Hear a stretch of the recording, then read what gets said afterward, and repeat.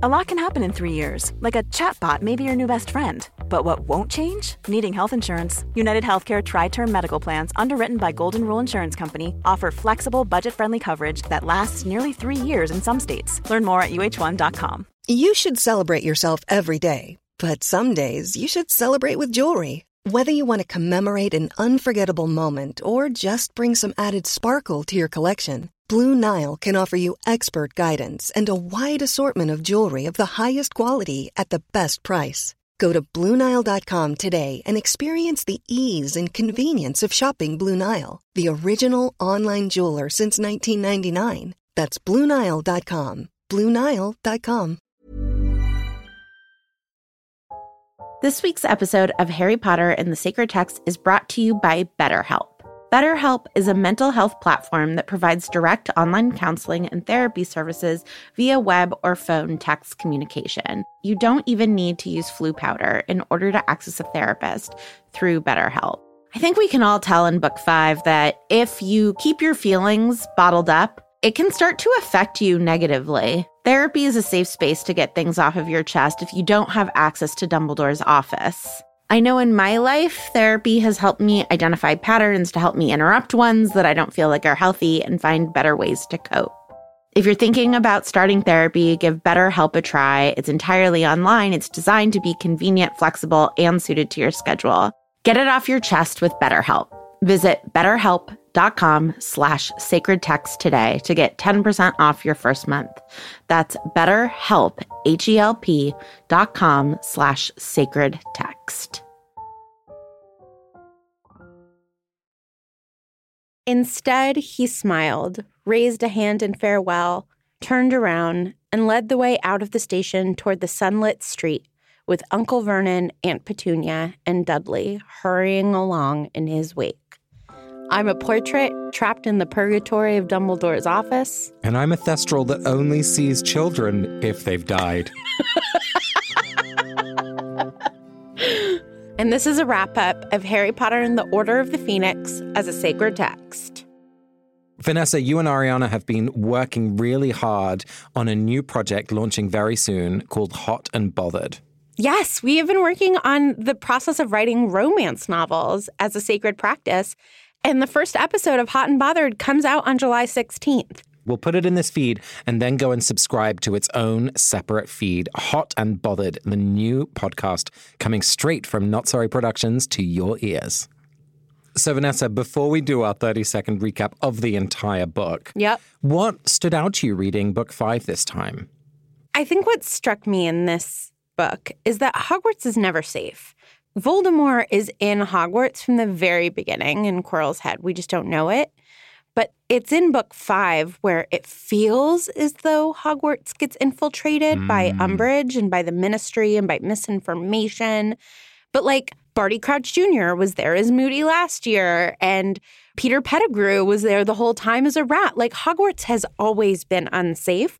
There's just been this false sense of security until now. And this is the year in which it's like, oh, Hogwarts is not protected. McGonagall gets attacked. Hagrid gets attacked and fired. Dumbledore has to escape.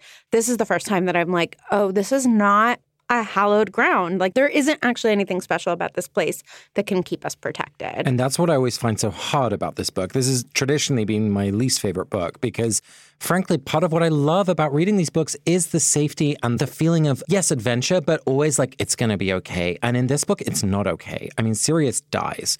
And I don't like that. I don't want it to be hard. You know, I want everything to be okay. And I really love your reframe that actually, for me, it might have seemed safe, but actually we know now it has never been safe, which a wonderful friend and colleague of mine, Jennifer Bailey, talks about really trying to not use this language of safe spaces, which at first I was like, yeah, we want to create safe spaces. And she was like, you know what?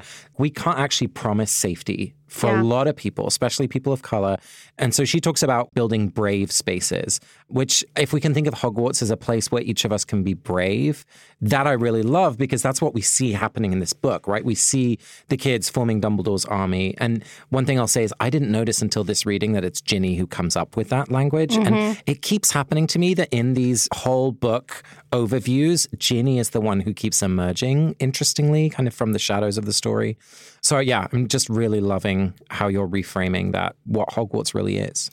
The other thing that I'll say about this book, right, it's like in the first few books, it's like, oh, at the end of every book, there's an adventure. And then starting with book 4, it's at the end of every book, there's a death, right? And so book 5 is the first one that I feel like really starts in book 4.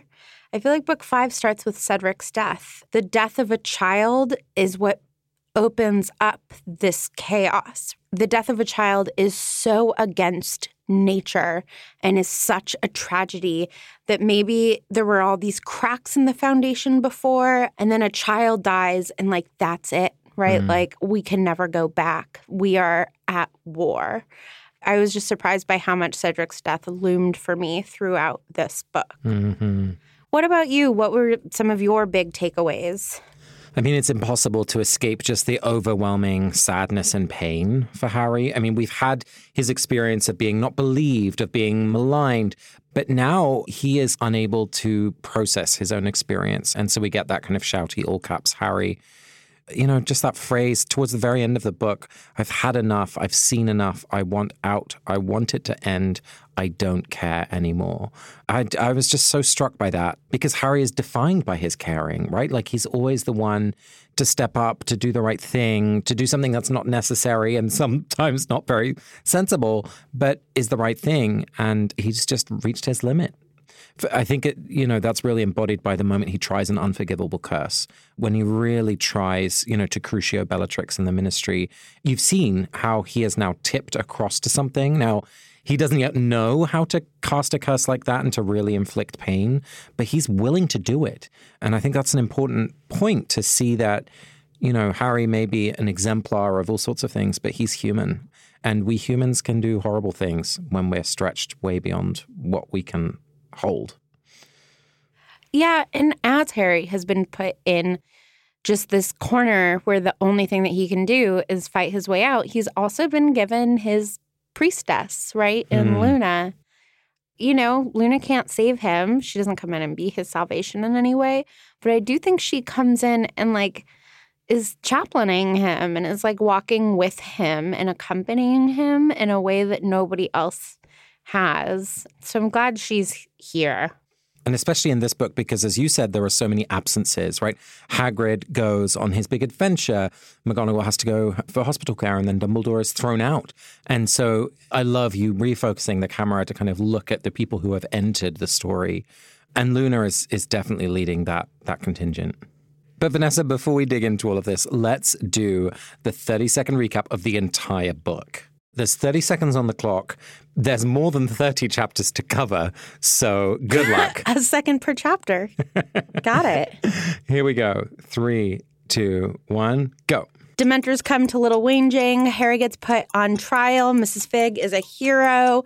Molly has to fight a Bogart, and then they get to school, and Umbridge is going to be there. And Umbridge is just really terrible, and Defense Against the Dark Arts is terrible, and she starts firing people. She tortures Harry just a little bit. They get taken off the Quidditch team. The twins leave and are in the most glorious way ever. And then, oh my God, it turns out that Sirius is at the Ministry, and they all go, and Sirius dies, and Dumbledore does all of this meaning-making, and Harry has to die. That was really impressive. Thank you. I think that the best thing to do is stay calm. Did you ask for my advice? No. People not asking for my advice, I find, is just their way of asking for my advice. It's like a silent request. Yeah, and I'm here to serve the people. You're here to help. Yep. Okay, are you ready? Yes, I'm ready to roll. On your mark, get set, go.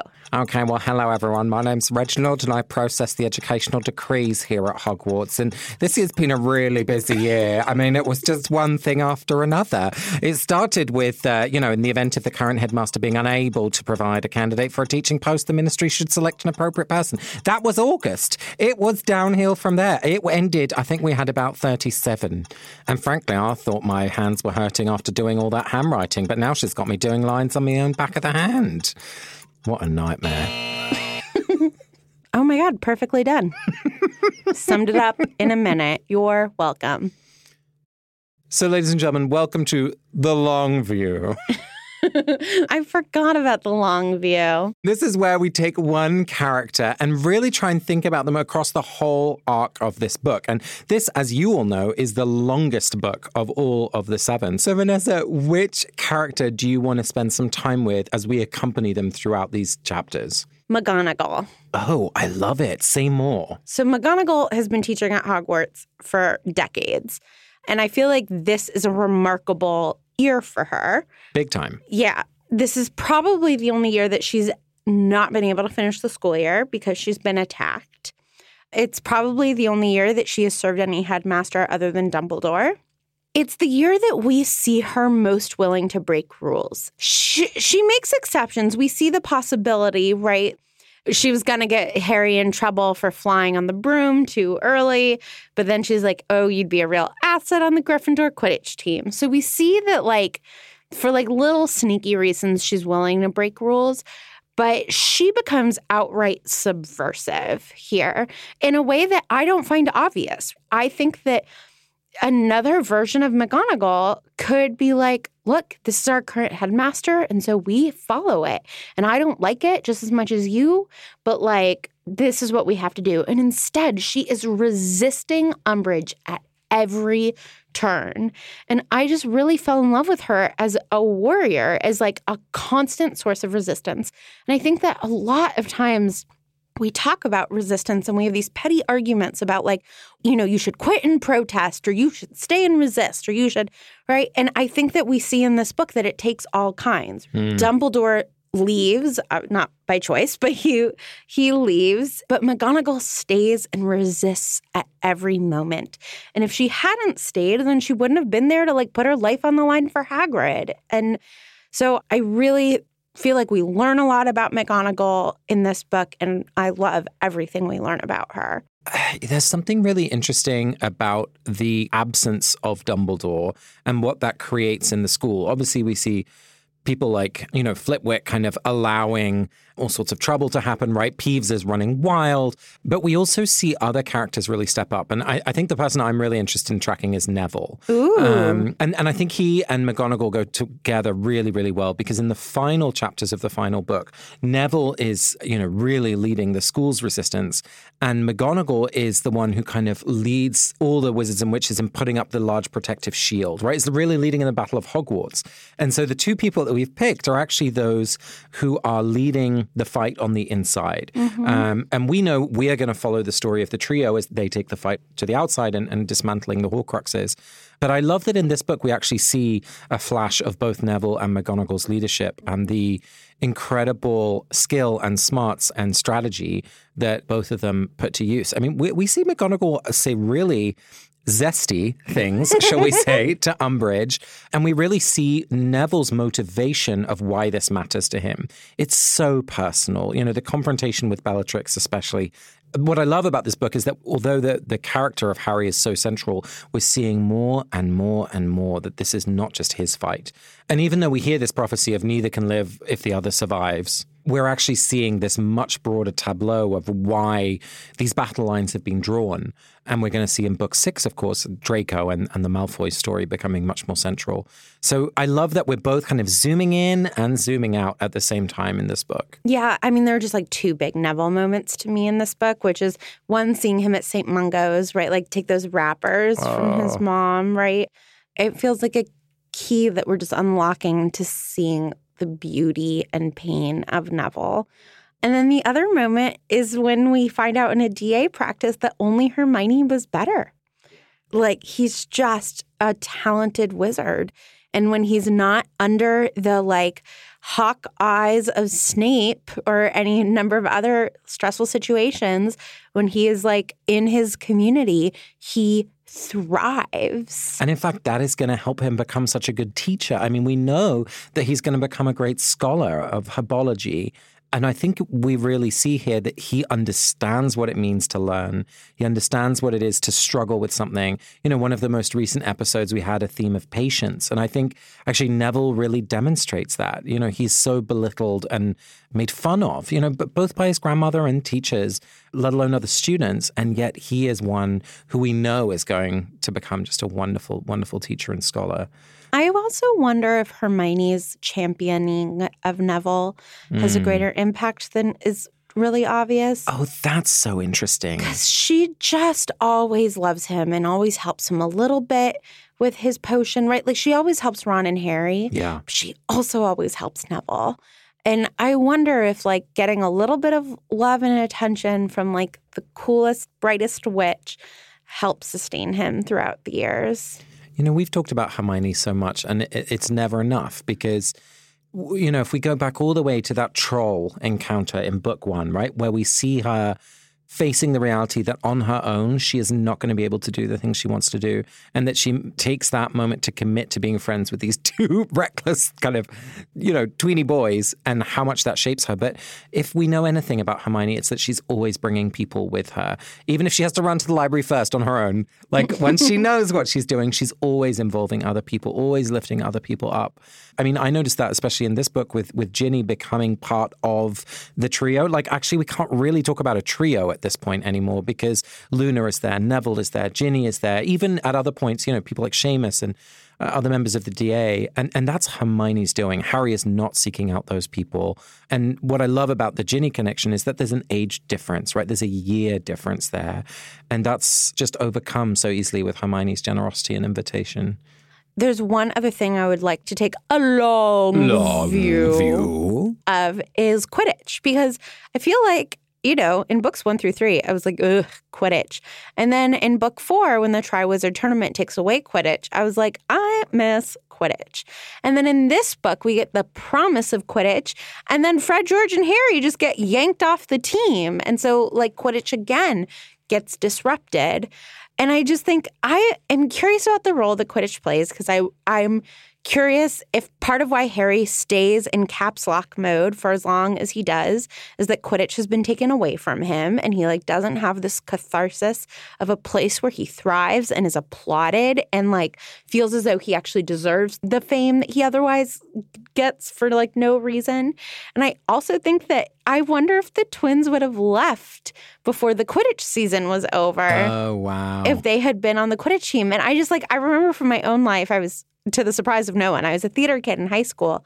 And there was a day that I was so sick, but I didn't want to skip school because I had rehearsal after school. And I remember my mom being like, I can't believe I am arguing with a teenager, telling her she has to stay home from school. And I didn't want to go to school. I wanted to stay after for rehearsal. And I just feel like the twins, right, are like, do you know what? We've got nothing to stay for. We're of age and we don't even have Quidditch. I just like never really thought about the absence of Quidditch in this book, or like how strong it is that it gets taken away from the twins and Harry. But I think if they had been allowed to stay on the Quidditch team, then this would have unfolded totally differently. I buy that. I definitely buy that. And yet, in this year where, you know, we really see the absence of Quidditch for the twins and Harry, it's really a year of presence of Quidditch for Ginny and Ron. And it struck me how absent Ron is in a lot of this book. Like, he is really not just a second fiddle, but just not really leading important elements of what's happening to Harry and what's happening in the fight against Voldemort. He's there. I mean, absolutely, he's always there along the way until, spoiler alert, he isn't later on. But that just struck me that this might be a year where Ron is really paying attention elsewhere. Like, he is finally getting a chance to be on the field, right? And the times when we really do see Ron in this book is with Weasley as our king. And so his own kind of dramatic experience of being maligned and then the champion doesn't really involve Harry. In fact, Harry is not there to witness his crowning moment. That just strikes me that we do see a bit of a divergence between the two. And the prefect thing, right? It's like Ron's busy being a prefect also, which it struck me, and we didn't get a chance to talk about this, but that Dumbledore, at the very end of his conversation with Harry, the last thing he says is, and I also bet you're wondering why you weren't a prefect. Harry's like, no, my godfather just died. I literally forgot. So, and then Dumbledore says, it seemed to me like you had bigger things to worry about. And that is when Dumbledore cries in like grief for Harry.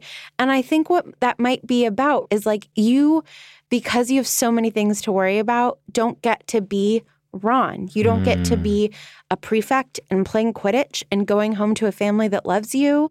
And it's this moment where it's like very clear to me. Ron always feels like, oh, it's always about Harry. Harry's a prophecy. Harry, blah, blah, blah. But like, really, this book, it's so all about Ron that he's not even in the book, right? Like the coolest girl in school is in love with him. He is prefect. He's on the Quidditch team and like is like the king of the Quidditch House Cup. Ron is like Mr. Varsity, right? Like he's the one who's actually living the high school dream, not Harry. Yeah. It's so important, Vanessa, that we do think about one of the key characters in this book, and that's, of course, Sirius. So let me ask you this question. I am really struck that the two gifts that he gives Harry at the beginning of the book, this piece of mirror through which he'll always be able to see Sirius or kind of make contact, and then the knife, which can open anything, are kind of duds.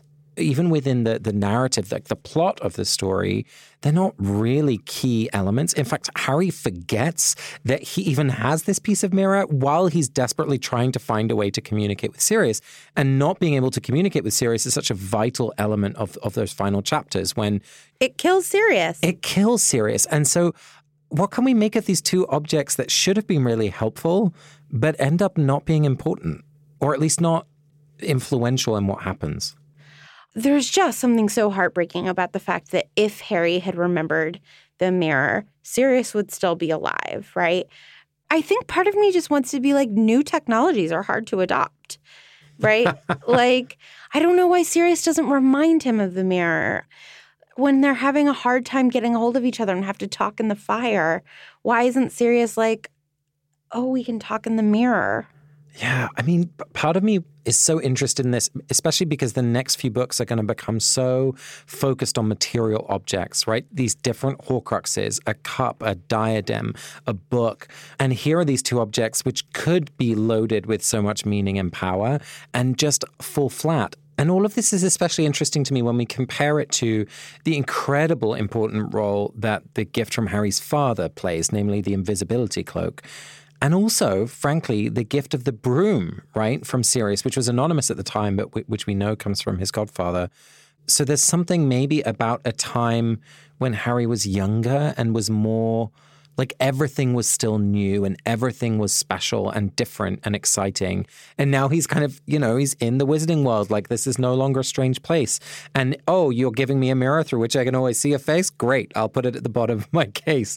Right. The world is not enchanted anymore. It has become normal. And so these objects, which might have been magical and incredible to us in book one, have now become just kind of background objects. Right. Like when he first gets the invisibility cloak and the wand and the broom, like any new object, and Hedwig from Hagrid, right? Like all of these gifts. I mean, even the money that he has to buy all these things is this unknown gift that his parents left him. We spend like a chapter just learning about these things. Yeah. And now it's like, whoops. And like, I don't begrudge him it. I mean, neither. It's just tragic. And I think it speaks to the fact that the extraordinary can become ordinary with time. Right? Like that we just get used to things that really should be treasures and so appreciated. But it's so hard to stay in that world of wonder and enthusiasm when you walk past it every day. Like we walk across Harvard Yard every day, multiple times a day. When I first arrived here, that was an incredible thing. And with time, it's just like, oh, I've got to go get milk, Yeah. And that's the reality. That's how life is. And frankly, I'm sure visiting the Queen for the first time is going to be amazing for someone who gets to do that. Oh, I thought like you were when you go shortly in just a few weeks. Yeah, we're about to become great pen pals. Just hasn't quite happened yet. But, but like for the Queen, like it's freaking just another Tuesday and she's got to put that crown on. Yeah, and holding on to the magic for too long is annoying, right? Mm-hmm. Like the aunt who you see who's like, oh my God, I can't believe you've grown. You're like, oh my God, get over it. You too have grown old. Right? Like people who stay in like wonder mode for too long. There's something beautiful about the extraordinary being ordinary, right? There's intimacy to that, which I find beautiful. Yeah. Ryan Reynolds here from Mint Mobile. With the price of just about everything going up during inflation, we thought we'd bring our prices down. So to help us, we brought in a reverse auctioneer, which is apparently a thing. Mint Mobile Unlimited Premium Wireless. How to get 30, 30, bit to get 30, bit to get 20, 20, 20, bit to get 20, 20, bit to get 15, 15, 15, 15, just $15 a month? Sold! Give it a try at mintmobile.com/switch. $45 up front for 3 months plus taxes and fees. Promo rate for new customers for limited time. Unlimited more than 40 gigabytes per month. Slows full terms at mintmobile.com. Planning for your next trip? Elevate your travel style with Quince. Quince has all the jet-setting essentials you'll want for your next getaway, like European linen, premium luggage options, buttery soft Italian leather bags, and so much more. And it's all priced at 50 to 80% less than similar brands. Plus, Quince only works with factories that use safe and ethical manufacturing practices. Pack your bags with high-quality essentials you'll be wearing for vacations to come with Quince. Go to quince.com/trip for free shipping and 365-day returns. This week's episode of Harry Potter and the Sacred Text is brought to you by Redfin. Let's say for some reason you can't get back to Grimmauld Place, so you need to find a new home. If you're like me, you would go to Redfin. Redfin updates their listings every 2 minutes and sends you personalized recommendations, so finding the home that's perfect for you has never been easier. If you see something you like, just book a tour straight from the app. And when you're ready to buy, an experienced local Redfin agent can guide you through the whole process. And if you're looking to sell, Redfin agents know how to get you the best price possible for your home. That's because they sell twice as many homes as other agents. With a listing fee as low as 1%, Redfin's fees are half of what others often charge, which means you'll have more money to put toward your next home. They even have a function where Trelawney will tell you whether or not she can see you in this house. Redfin. It's how Molly found the burrow. Download the Redfin app to get started.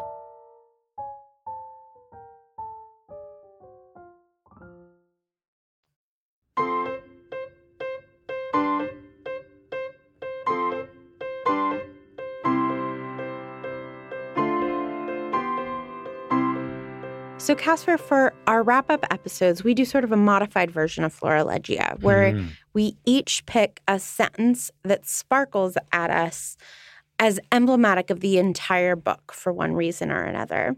And then we put those two sentences together and do Florilegia. I'm wondering what sentence you picked. Well, listeners might remember this one because it is very famous from Book 5. I chose, "Things we lose have a way of coming back to us in the end, if not always in the way we expect." How about you? Mine is, "Get out, get out. I don't want to see you in this office ever again." So, Casper, why don't you remind us who it is that says yours and the context around it? So this is Luna. Of course, it's Luna. And, you know, things, all her kind of stationery and clothes and all sorts of things just go missing. Her shoes. Her shoes. And at the end of term, she's just expecting that they will come back. She's not really actively searching for them. But the reason why it had resonance for me, when I read it again, I was like, oh, wait, this actually applies to a couple of other characters in an interesting way. The first one actually was Snape, particularly because one of the best chapters about Snape is in this book in terms of his worst memory. And I just love that image that kind of the memories that we lose, and we talked about this in a recent episode, have a way of coming back to us.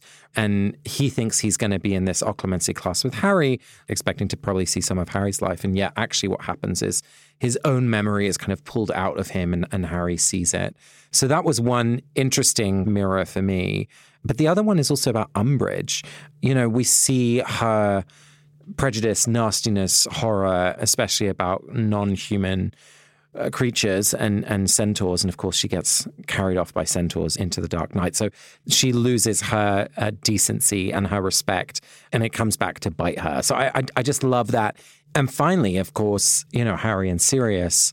Sirius does return to Harry, right, at the end of Book 7. And his presence, I think, is with Harry in a way that is very Luna-esque, right? Like Luna straddles this world of the seen and the unseen. And Harry is going to be in that world more and more. I mean, he's physically going to travel into it in Book 7. So yeah, I love this line of Luna. There's trust, there's mystery, there's foolishness. All of it is so Luna, but I think it echoes across characters. How about you? Where's yours from? Actually, I can't think of where it's from. Yeah, so it is from, interestingly enough, from the chapter Snape's Worst Memory, which when I was like, I want a sentence that like captures at least my experience with the book, my big aha moment from this whole book is that Snape's Worst Memory, which is just one of the greatest scenes, it was a moment where I sort of flipped on Snape because I think that it's his worst memory because it's the moment that he was cruel to Lily. I love that reading. And and obviously that he was terribly bullied. But again, I think that he was used to being bullied, and like this being bullied wasn't necessarily worse than other being bullied. Right. And so that reading of Snape just made me feel love for him and not forgive him for all of his poor behavior by any means, but it just made me care for him in a different way. And so this, my quote, get out, I don't want to see you in this office ever again, is after Harry has seen this scene and that this just is such a missed opportunity because of shame. This could be a moment of real connection. They are actually feeling similar emotions, right?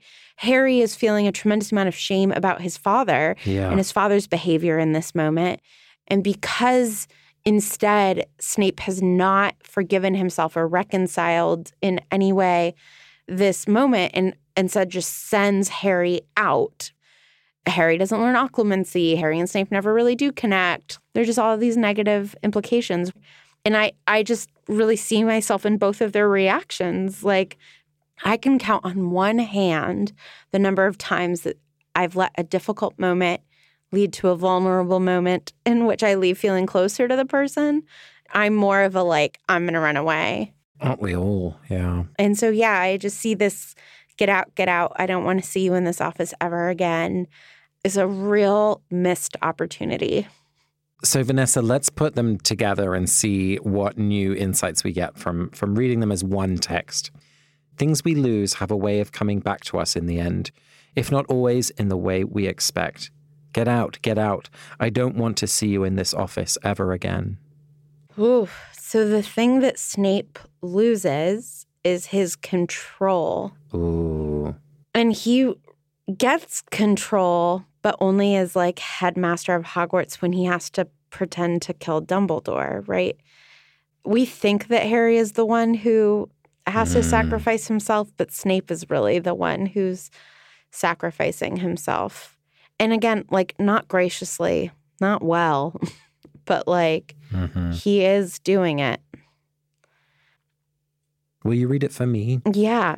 Things we lose have a way of coming back to us in the end, if not always in the way we expect. Get out. I don't want to see you in this office ever again. It's the Dursleys, right? It's Petunia and her sister. She's really made that break. And yet here comes back into their life, this child, from that part of her life, right? She grew up with a witch as a sister. She grew up knowing about Hogwarts, knowing about Azkaban, and she has pushed it as far away from her life with Vernon as possible. And things have a way of coming back to you in a way that you didn't always expect. And here comes this little baby boy on her front doorstep. I'm just suddenly seeing the futility of trying to push out things that are inherently ours or belong to the people we love. Kind of like Snape, we can try and push away that memory, but it has formed us and it's part of who we are and what life we've lived. Well, and Harry seeing this memory gets Snape to push Harry away, right, and kick him out. But the last thing that Snape does before he dies is hand Harry a bunch of his memories. Wow. And so at one point, he feels so distant from Harry that he's like, you so can't see this that I will go against Dumbledore's orders, which Snape never wants to go against Dumbledore's orders, but I will go against Dumbledore's orders. I'm so embarrassed that you saw these memories. And then just 2 books from now, it's going to be his dying wish that Harry deal with his memories. I guess we're really seeing that this primal instinct to push out the things in our lives that we are ashamed of or the things that we're not proud of or the people that we can't bear to engage with, to some extent, we can never take away that connection. Yeah. For better or worse, they come back like Luna's shoes. Vanessa, we are truly coming to the end of Book 5, The Order of the Phoenix, and we can make one more blessing for the characters in this book. Who would you like to offer a blessing to? So I'm going to change the blessing last minute, just so inspired by what you just said. So the character that annoys me the most, obviously I hate Umbridge and I hate all the baddies, but Luna's really difficult for me. And instead of like throwing her off, I want to like embrace her and bring her in. And so I would like to offer a blessing to Luna, who she's just challenging everyone, right? She is there to tell Ron, everybody describes you as the likable guy, but you're actually not that nice. And Hermione, you think everything is fact-based, but you don't know everything. And Harry, you always want to push everyone away, and I'm just going to stand right next to you. And Umbridge, you want to use force, well, force doesn't work on me, right? Like, she's just constantly pushing people sort of exactly where they need to be pushed, and not aggressively and not in order to be a contrarian. She is just so herself that she holds a mirror to everybody else. And I just think she's sort of a poem walking through this book. So I would like to offer a blessing to Luna for challenging me, right? Like, my annoyance with Luna is about me. It's not about Luna. What about you, Casper? Oh, that's so beautiful, Vanessa. And I'm inspired by that because I'm also going to change who I thought I would be blessing. I'm going to bless Sirius because he frustrates me, I think, in the way that Luna maybe frustrates you. He's this very adventurous bro, right? Like, and I'm just not that. And he was pretty mean, right? Like, he was kind of one of the school bullies. I know who that was in my high school. You know what I mean? And I don't like the way in which he is immature in his relating to Harry. I think he's unskillful. I think he takes unnecessary risks. I think he hasn't processed a lot of his feelings and, projects onto Harry what's really about James, all of these kind of things. And I guess in a way, he represents a kind of brash masculinity, which maybe I struggle with a little bit. And it leads to his unfortunate end. And there's something very kind of Shakespearean about that, right? Like, he's the one who says that it's how you treat those lesser than yourself that marks you out as who you are. And the way he treats Kreacher is instrumental to his own undoing.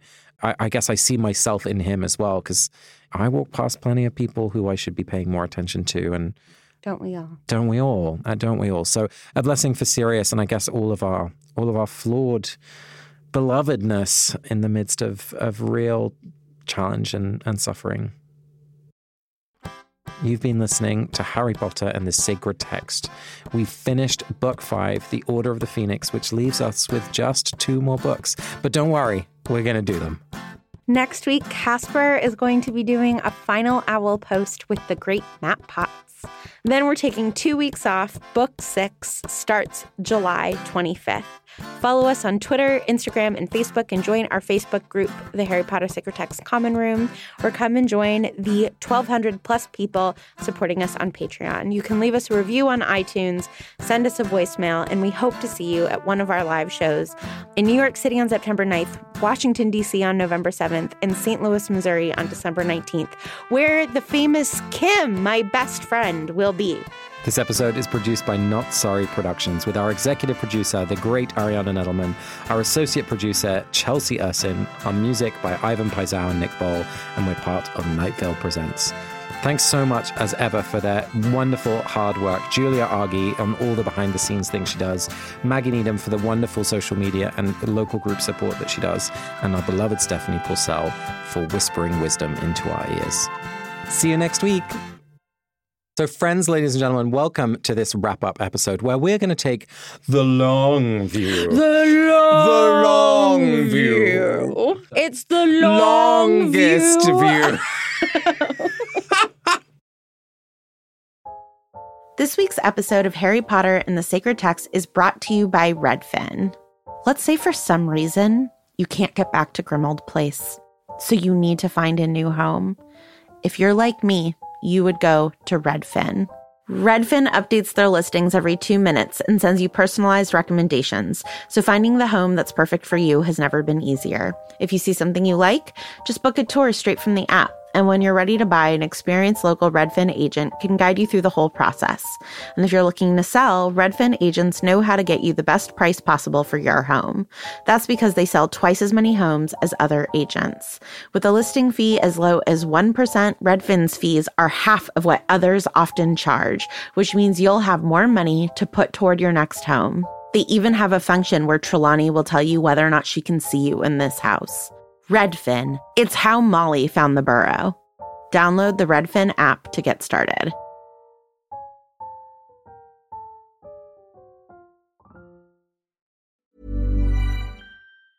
Hey, it's Danny Pellegrino from Everything Iconic. Ready to upgrade your style game without blowing your budget? Check out Quince. They've got all the good stuff, shirts and polos, activewear, and fine leather goods, all at 50 to 80% less than other high-end brands. And the best part? They're all about safe, ethical, and responsible manufacturing. Get that luxury vibe without the luxury price tag.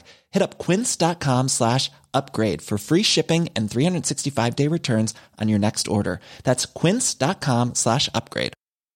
Planning for your next trip? Elevate your travel style with Quince. Quince has all the jet-setting essentials you'll want for your next getaway, like European linen, premium luggage options, buttery soft Italian leather bags, and so much more. And is all priced at 50 to 80% less than similar brands. Plus, Quince only works with factories that use safe and ethical manufacturing practices. Pack your bags with high-quality essentials you'll be wearing for vacations to come with Quince. Go to quince.com/pack for free shipping and 365-day returns.